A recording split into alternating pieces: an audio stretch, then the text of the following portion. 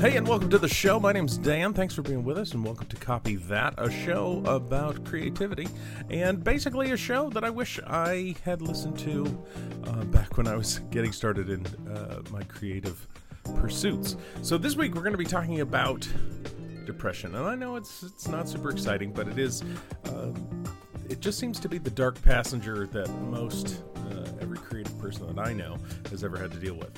I don't know about you, but the death of Anthony Bourdain, it hit me like a ton of bricks. He was a guy that struggled with demons, but seemed that those were in his rear view. And his death was a reminder to me that our demons just aren't too far behind us, even when we do best them. So it's kind of weird. It reminds me of Elizabeth Gilbert says in Big Magic that fear is always along for the ride, no matter where we go. But the fun part is that it doesn't get a vote, and that's really important. This week's episode, we're going to feature Chuck Rogers. Chuck is a licensed therapist in LMFT out of Virginia. I know him well because I've talked with him at some great length, actually, and he's been very helpful to me in my own life and helping provide strategies and tactics on how to get past some of the emotional hurdles in my creative process. So I thought he would be a great person to talk to as we talk about some of the issues either that are depression or around depression, because there's normal highs and lows, I think, in everybody's life, but the depression side of things can get really scary. And for a lot of people, it's something we don't want to really talk about. So I thought we might talk about it today, and maybe you're along for the ride too. So if you're here, strap in. We're going to talk to Chuck. Thanks so much for being here. Well, my guest today is Chuck Rogers. He's a licensed professional counselor and a licensed marriage and family therapist. He is the founder of Windhurst Counseling Center in Lynchburg, Virginia. Chuck, thanks so much for being on the show and talking to us today. Oh, absolutely. Thanks for inviting me, Dan. Well, we get to talk about an exciting thing that is depression. It's so exciting. Like, come on the show and talk about a terrible thing, but not to bum everybody out, but I think it's really important. Do you think that part of the problem with depression is people kind of are still scared of it? Yeah, I do. It really is scary because it feels so bad to feel so bad, and then the fear button gets pushed, and then we're afraid that if it feels this way now, what in the world is next week or next month or next year going to be like? So it feels bad, and then it's scary because we're afraid of what might be next. Absolutely. And do you think, I guess in today's world, are you finding is depression more of an issue for those with a creative personality or those who are very creative, or do you think it hits everybody? It just seems to be more vocal, I guess, in creatives' lives. What's your take?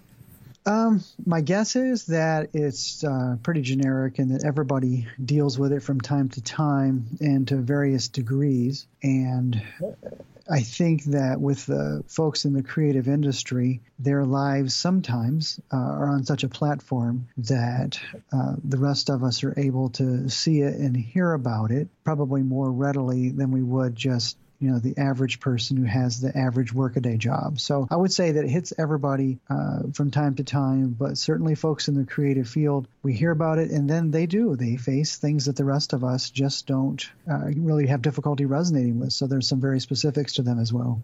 Like, how would you define it? I guess is really probably the bigger question. Is like, how would we define depression? Like, if someone says, I'm feeling depressed, or yeah. I'm, like, because I've had days of, I'm just kind of a down, it's kind of a bummer day, to the days where, there's dread, or maybe I don't even want to get out of bed. Exactly. So what is that? What is that actually? How do you define it? Well, we all have times when we're kind of down or blue, but there's a real difference between being down or sad or blue than being depressed. There's a mood component to depression, but depression is kind of an umbrella. It's an overall kind of state. For instance, I look at things like I'll ask people, "How's your mood?" And then sometimes they'll be able to give me an answer, and sometimes they won't. And so then I would give them a checklist, up, down, sad, depressed, angry, irritable, hostile, anxious, and they'll kind of tell me about their mood. Then we'll find out how long it lasts and what do they do to get out of it, or does it ever go away. Then I began to look at other components to help me determine, are they really depressed, like sleep?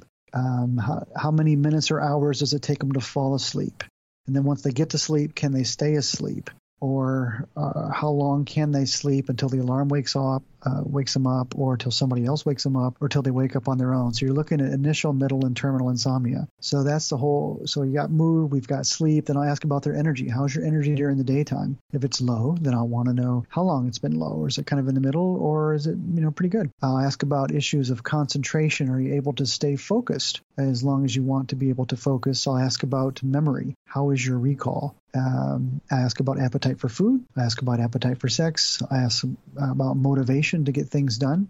And then if I'm in a counseling relationship with them, I will ask them, do you have any thoughts about hurting yourself or hurting anybody else, or death wishes, desire to be dead? So I ask all those questions to kind of find out where they are, which helps me to determine, A, are they depressed? And B, how deep is the depression? And then C, what kind of interventions need to take place at this time? So depression is kind of an umbrella that says their whole life is or is not kind of down, or is their whole life depressed. So there's a mood component, but it's an assessment of one's entire functioning. If this is the case, at any given time, everybody's kind of bouncing in and out of this. Mm-hmm. Where does the line come in terms of a clinical depression, or even like, I love the way Winston Churchill referred to Black Dog days. Where's the line? It has to do with the degree of each of those symptoms that I just referenced. And certainly the last one is the most important. And are they looking really and having thoughts about hurting themselves, or are they desiring to be around anymore? And then we have to start looking at issues of, can we maintain this on an outpatient basis? Would medication be a good recommendation, or at least they be assessed for it? Or do we need to start looking at inpatient hospitalization? So I would say that it's just a degree of how many of those symptoms are met, and then to what degree.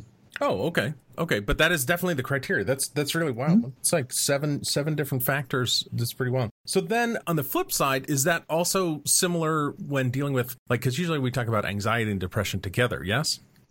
Sometimes they come together, but you can have one without the other. And anxiety is just kind of excessive worry about things that probably everybody faces from time to time. And, we all have concerns, we all have worries, we all have stresses, but am I experiencing those to a greater degree than maybe the normal general population? And if so, then I would meet a criteria that says that I would meet clinical anxiety. Okay, but different factors, different criteria to evaluate that, or how does that work? Yeah, you can pull up what's called the DSM, the Diagnostic and Statistical Manual, and meet a certain criteria in there. Or really what you would do now is just probably do a search on the internet for symptoms of anxiety, and it lists them out there for you, and you could go in and put yes, yes, yes, yes, and it will spit out the answer for you as to probably you do meet the criteria for anxiety, excessive worry, or you do not meet the criteria for that. And then we should stay away from WebMD because we'll probably have cancer after we put that in, correct? Is that? Well, it's a good resource. On the other hand, sometimes when we start looking at those kind of things, we think, gosh, I have that, and gosh, I have that, and gosh, I have that too from time to time. And so it can make us a little bit more sensitive than we need to be, but it's a good source of information. Great. Yeah, I consistently get cancer when I put my factors in there. So I don't know. Anyway, so on the depression side of things, or like the creative sense, I think of doing creative work is there's a fair amount of the discipline of getting up and starting the work. Kind of thing, and as weird as it is it's a very blue collar approach, or at least that's been a lot of my success that way. It's just like, well, you got to get up and what are we doing today? And stick to itiveness, which is kind of rough because just like any entrepreneur, most creatives are freelance or entrepreneurs, so they're have to be self motivated, which is a tough one, or exterior motivated by like paying rent or things like that. But when it comes to I don't know, I find that a normal cycle for me is like usually right after I launch something, I'll feel kind of down. Like I'll go from this, big high, we've done it, yes, excellent, and it's out. And then there's just kind of this lull. Do you have any thoughts or ways? I mean, just again, we're not. We do think that anyone feeling like they're starting to battle depression, they need to talk to a therapist. Do you have any strategy or any encouragement that we could take from like after we do launch a project, or we're starting to feel kind of down, or we're lost in the middle? Classically, every project is you get lost in the weeds about 30% in, and it pretty much comes to this like all is lost moment at about 70% in. You're like, I don't even know what I'm doing. Why am I even doing this thing anymore? There's the dark before the dawn kind of thing, and you usually finish strong. Any encouragements or thoughts on ways to get around the down cycle? Yeah, I know exactly what you're talking about. I remember being in school and, was nose to the grindstone, and every moment was called for, and you had something to read or something to write or something that just needed to be done. And then comes, Christmas break or comes spring break or summer break. And then you're like, wow, shouldn't I be doing something? So it's a change that takes place, and it feels kind of a little bit down. You're grateful that you're in the break, grateful that you were successful, but then we're not doing what we were doing, and it feels a little odd sometimes. And I think that happens while we're got the nose to the grindstone, we're really working super hard, and then we finally meet it and finish it, and it's great. But then what happens is our fear button gets pushed because we kind of go, what's next? Is there going to be something next? What if someone doesn't knock on my door? What if I get rejected if I go knocking on somebody else's door? So while we're busy and while we're tenacious and working toward a goal, it feels good because we're being goal directed and we're accomplishing purposes and being successful, and we're chopping and the wood chips are flying. But then, that's done. And I think we get scared kind of going, what's next for me? And then if it seems there's not something next for me, and there always is, but we fear that it won't be. So the fear sets in, and then what happens is that fear makes us go do stuff, or it shuts us down. And it's that fear that we have to battle. We have to begin to do certain things that can make the fear smaller or make it go away, so that I can get up and go to the gym, so that I can reach out to the next person or persons, or so that I can go ahead and do the next piece of what's in front of me. I would say the same thing happens too, like you talk about. Sometimes you get to this, part of the way in, and all of a sudden it's just, oh gosh, it's just, I can't even hardly pull myself forward to do the next piece. It's a motivational kind of a factor there, especially I think some people face it more than others. So one of the things that I personally try to do, and one of the things I encourage my clients to do, is to set some you hear motivational speakers talk about, get yourself a BHAG, get yourself a big, hairy, audacious goal. And, that doesn't work very well for me and for my clients. So what I encourage them to do is get themselves a TWAG, which is a teeny weeny, almost invisible goal, and begin to work on that. Or sometimes we'll set a goal of do something for 5 minutes or do something for just 15 minutes. You've done hard things before, so anybody can do something for 15 minutes. And so what tends to happen is that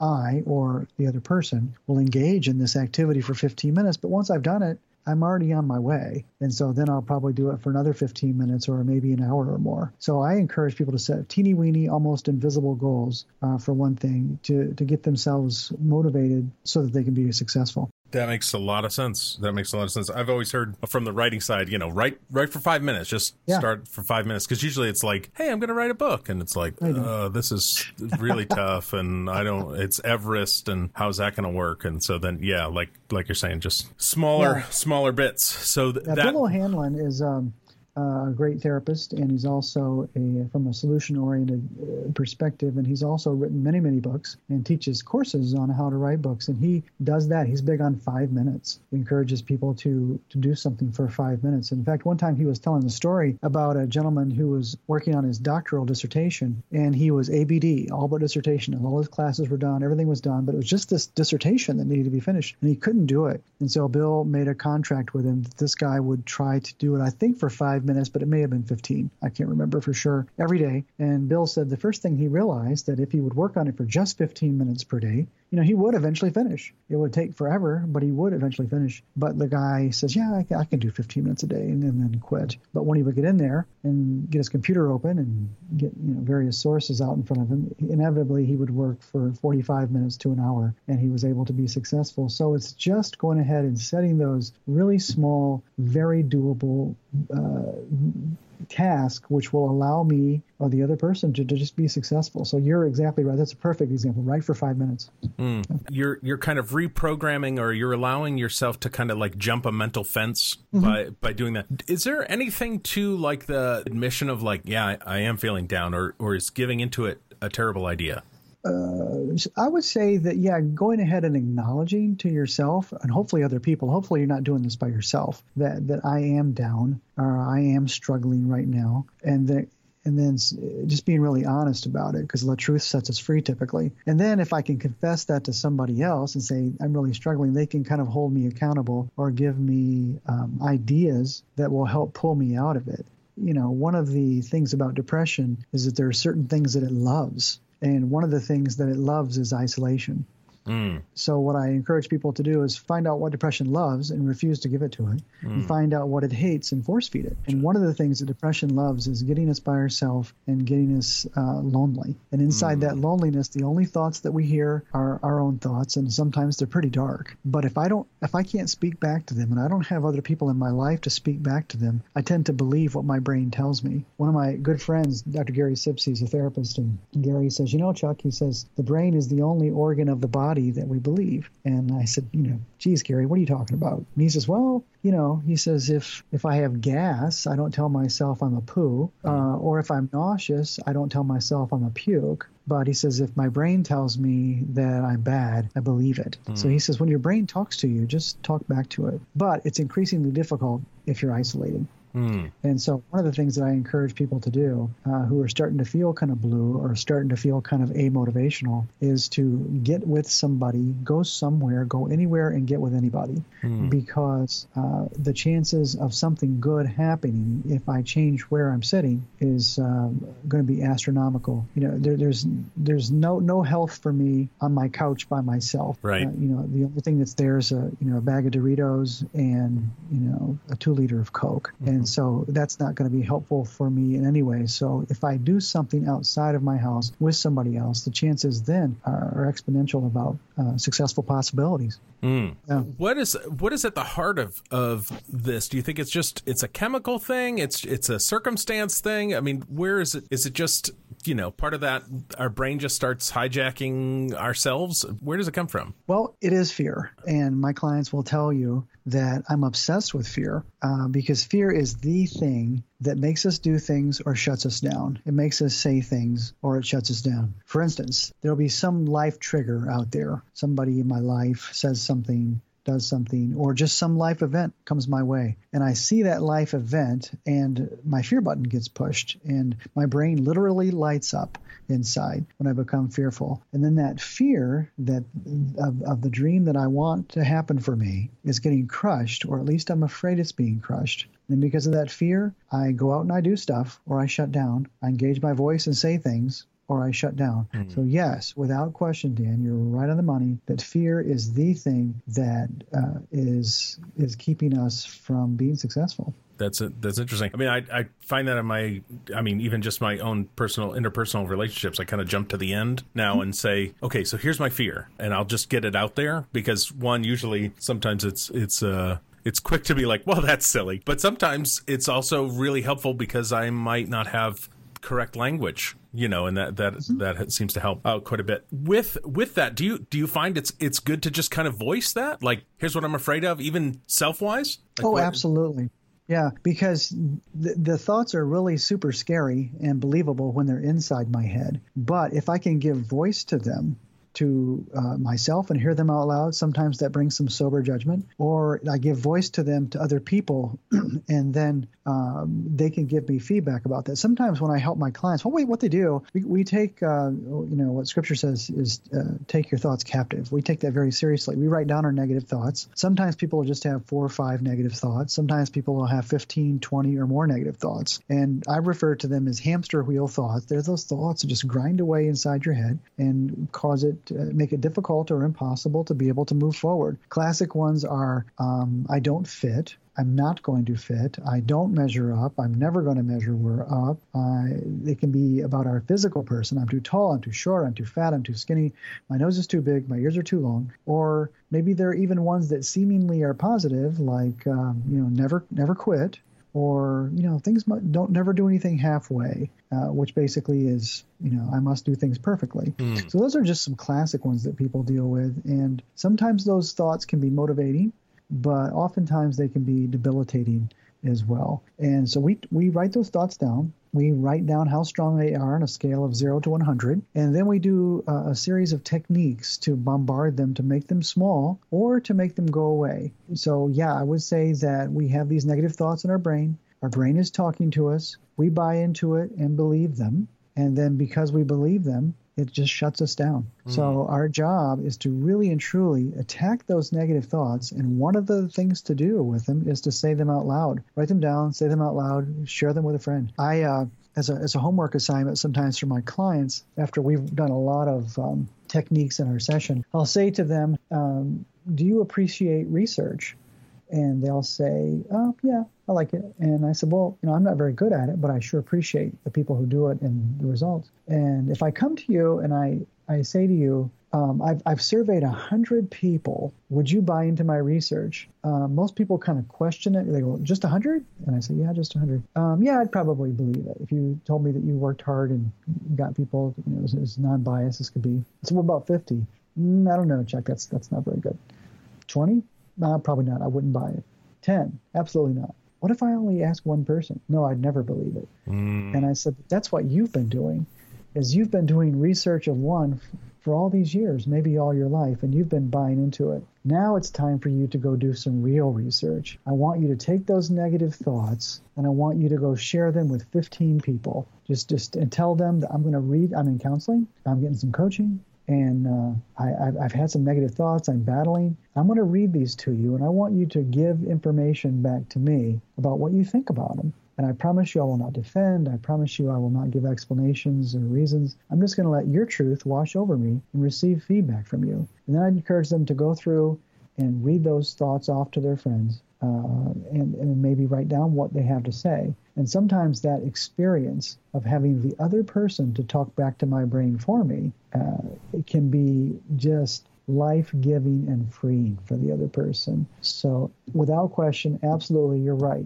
Dan. Get those thoughts outside your head to yourself or to other people, preferably. Okay. So if fear is also a big factor, do you think envy becomes a thing, or like that I'm not measuring up because all of these people look so awesome on Instagram? Is social media a factor? Oh, it's huge. It's really good for my business. People ask me, "What do you think of Facebook?" I say, "I think Facebook's great. It's bringing all kinds of people into my office," and I really do mean that, individually and relationally as well. Because when you put things on Facebook, for the most part, I'm going to see the best of Dan, and if you see something about Chuck on there, it's going to be the best, and I'm going to look really good. But if you really knew who I was and saw my demons and heard them scream, then you would know the other parts of Chuck's life that really need work and need attending to. So, yes, when I see other people's lives on Facebook, I'm envious of how wonderful their life is. But really what that means is that I'm fearful.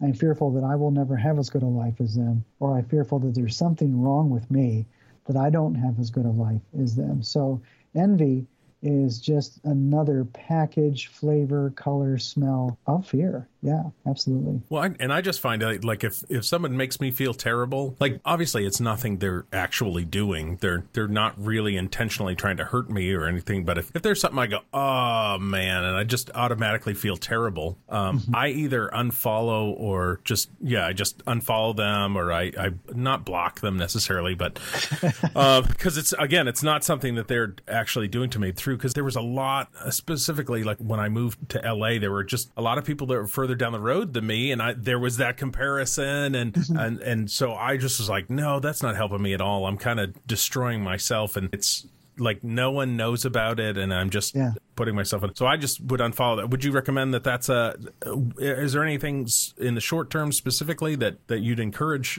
people to do? Like get off Facebook? I mean, everybody talks about it, but I don't feel like everybody does. They do the break thing, like I'm going to take a little break and I'm going to go away. But what is it that you would, I guess, encourage on the social media front? Well, I would encourage you to do the same thing that I would encourage people to do in other areas of their life, is that the only people say, well, Chuck, what do I do? Well, first of all, the thing to do is something different than you're currently doing that's not working. Good point. So if I'm looking at my life and all the streams of my life and the direction that I'm heading, and I don't like it, I've got to do something, anything that's different. And if I'm consistently noticing that getting on Facebook is bringing me down, then by all means, try something different.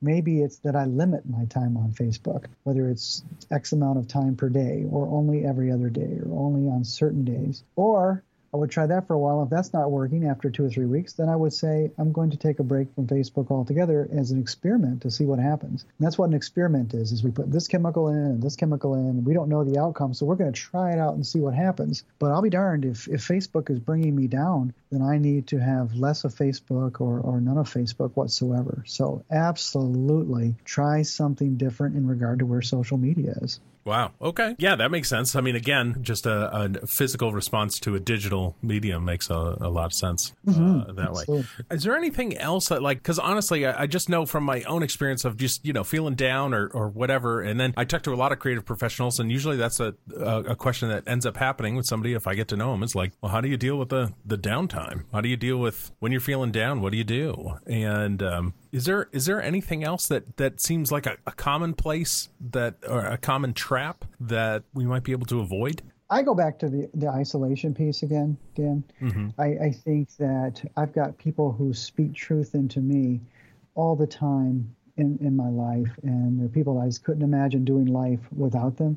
Every Wednesday, I'm at Starbucks with my friend, and he and I have that time specifically set aside for one another, and we do it specifically on Wednesday because if we can't, we'll try it on Thursday or we'll try it on Friday. It's that important that we have a backup plan for that as well. And he texts me and I text him. My wife says, you guys text like middle school girls. And I said, yes, we do. Exactly what we do. And we really have fun with it, but we really rely upon one another as well. And then there are other people in my life that I'm with somewhat routinely. And then there are other people in my life that are kind of hit and miss. And I can't imagine doing life without these people in my life. And we were made to be interrelational people, and to think that we can go it alone is just a farce. Now, it's scary the fear button gets pushed because I have, the more time I spend with these people, the more time they're going to get to know me, and they're going to see the good things about me, and they're going to see the places where I really struggle too. And we fear, the fear button gets pushed, we fear that they'll look down on us, and the possibility exists that they might, and sometimes that will happen, unfortunately. However, most of the time what we find is that they're pretty giving and forgiving, and saying, I've been there too, or I knew you were struggling with that, and I want to be available to you. Is there anything I can do to help you with that? Anything at all? And so usually what I find is that disclosure doesn't push people away. That disclosure brings people in. And I think what we're all afraid of the most is that we don't matter. Whether it's an individual issue or whether it's in my marriage, I want to really matter to my bride. And sometimes by the things that she says, the things she doesn't say, I kind of think, oh gosh, maybe I don't matter to her. But that's not the case. I have to kind of work my way through that. But the other part of this, I think relationship is a key, or one of, if not the keys to this, is that relational pain is healed inside of relationship. So if I'm hurting individually or I'm hurting relationally, I have to reach out to other people to get some relational medicine to put on that wound. But it's risky. It's scary because I might get hurt more. Right. And that's true. But I've got to reach out anyway, because that's the medicine that I need. So if people are struggling with this, I'm telling you, you're going to have to reach out to some other people because it's very difficult or almost impossible to get out of by yourself. And so I would say that, folks who are in the creative industry, you've got to find other people in the creative industry who understand their pain. I mean, you can talk to other people such as myself who aren't in it, and we can be empathetic and we can try our best to understand it. But it feels good to know when somebody else has walked that road, and they've walked that road and they're in a different place now. And they can say, I've been where you are, but, I'm on the other side of this now. And I'm telling you, it gets better. Hang in there. What can I do to help you? So I would say find some other people who are walking similar or same roads as you. Yeah, and I think that I guess as someone who's been kind of around the block a little bit, the idea of being able to go it alone is an amateur kind of approach to successful living versus like, it's not going to work because at some point you've got a trail of bad relationships and sadness behind you. In the wake. So what is it about the shame? Because I feel like there's shame when someone says, I'm talking with a therapist, or, I'm seeing a psychiatrist or a psychotherapist. Like there's all of a sudden there's this like, oh, oh, you don't have your life together, is at least that's a real knee-jerk reaction from me. And I don't know if that's just, the place I grew up and like the approach to things, even though I don't believe that now. But what is it? Is there any, there's a certain amount of vulnerability and a certain amount of just being okay with yourself to say, I'm not perfect, even though I feel like everyone would say, you say, hey, are you perfect? Most people would say no, like there's a general understanding that I don't have everything figured out. But yet when you're then trying to seek out solutions, all of a sudden there seems to be like hands kind of pulling you back or scoffing or trying to set the status quo back. What is with that? Well, I think that mentality that you're talking about is where some people do look down their nose at other people who are going to counseling. Fortunately, I think that group of people who do that are fewer and further in between. It's not as strong as it once was, thankfully, but I think it still does exist. But for the most part, the people that I run into are very open about it. And they'll say, I have seen a therapist before, or I am seeing a therapist, or this is what my therapist is currently saying, and this is what we're working on. So I think that stigma does exist, but I think that it is much weaker than it once was. And I think that it has to do with people being in community and just being open about what's going on and what they're doing in order to be able to move forward. So again, it's just disclosure. And when you bring light to something, the shame goes away. What shame you're talking about to begin with? Shame is guilt is I've done something wrong. Shame is I am something wrong. And I think that sometimes when we reach out to whether it's a professional or just a buddy, and I'm so pathetic that I have some problems and have to reach out to other people, I must be really flawed. Well, the truth is you are really flawed. and so am I. I swear to you, there's so many things wrong with Chuck Rogers that I couldn't, there's basically no area of my life that I couldn't improve a great deal. And so once I realized that, once I give that lip service, I don't feel the shame anymore of being such a flawed person, because I've just acknowledged it, I realized it, and I go, okay, how can I sharpen this particular area of my life? And especially because this is, you're making yourself better. Oh gosh, yes. Yeah. So and that's the part I just don't, that's the weird part. It's like, hey, I'm making myself better. And people are like, okay, that sounds terrible. And I'm just like, and hopefully I'll be making myself better for the rest of my, hopefully. Right. Making myself better for the rest of my life. Yeah. Yeah. My wife really hopes that too. She's like, I hope you keep making yourself better. That's great.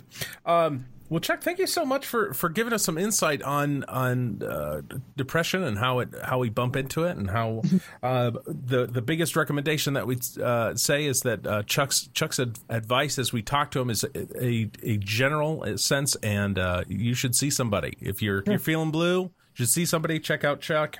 If you're in the Lynchburg, Virginia area, he's great. So thank you so much for being on the show. I appreciate it. Absolutely, Dan. Thanks for inviting me. I really enjoyed it. And that's our show. Thanks so much for being here. And big thanks to Chuck Rogers.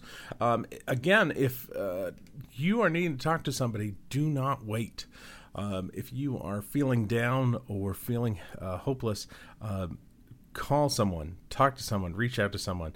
Suicide prevention line, anything really. There are people that love you, and or email me. Not that I'm a licensed therapist by any stretch. I am not a professional, but I totally understand Black Dog days, and if that's helpful, I hope it is to you. So please give me a shout there. Also, if you are listening, wherever you're listening to the podcast, if it's on Google Play or Apple Podcasts, or even on Spotify, leave us a review, would you? And give us a star rating. That would be really great. And that's it. Coming up soon will be author Tim Grahl. His latest book, Running Down a Dream, is about the struggle of kind of achieving your dreams and what it looks like. So, and the ups and downs. And it's actually, I know a lot about it because I got to work with him on the audiobook of it. So I thought it'd be really great to bring him in and talk to him about it. So stick around for that. And thanks again so much for being here, and have a great one. On behalf of the Cast of Thousands, my name's Dan Portnoy. Be safe.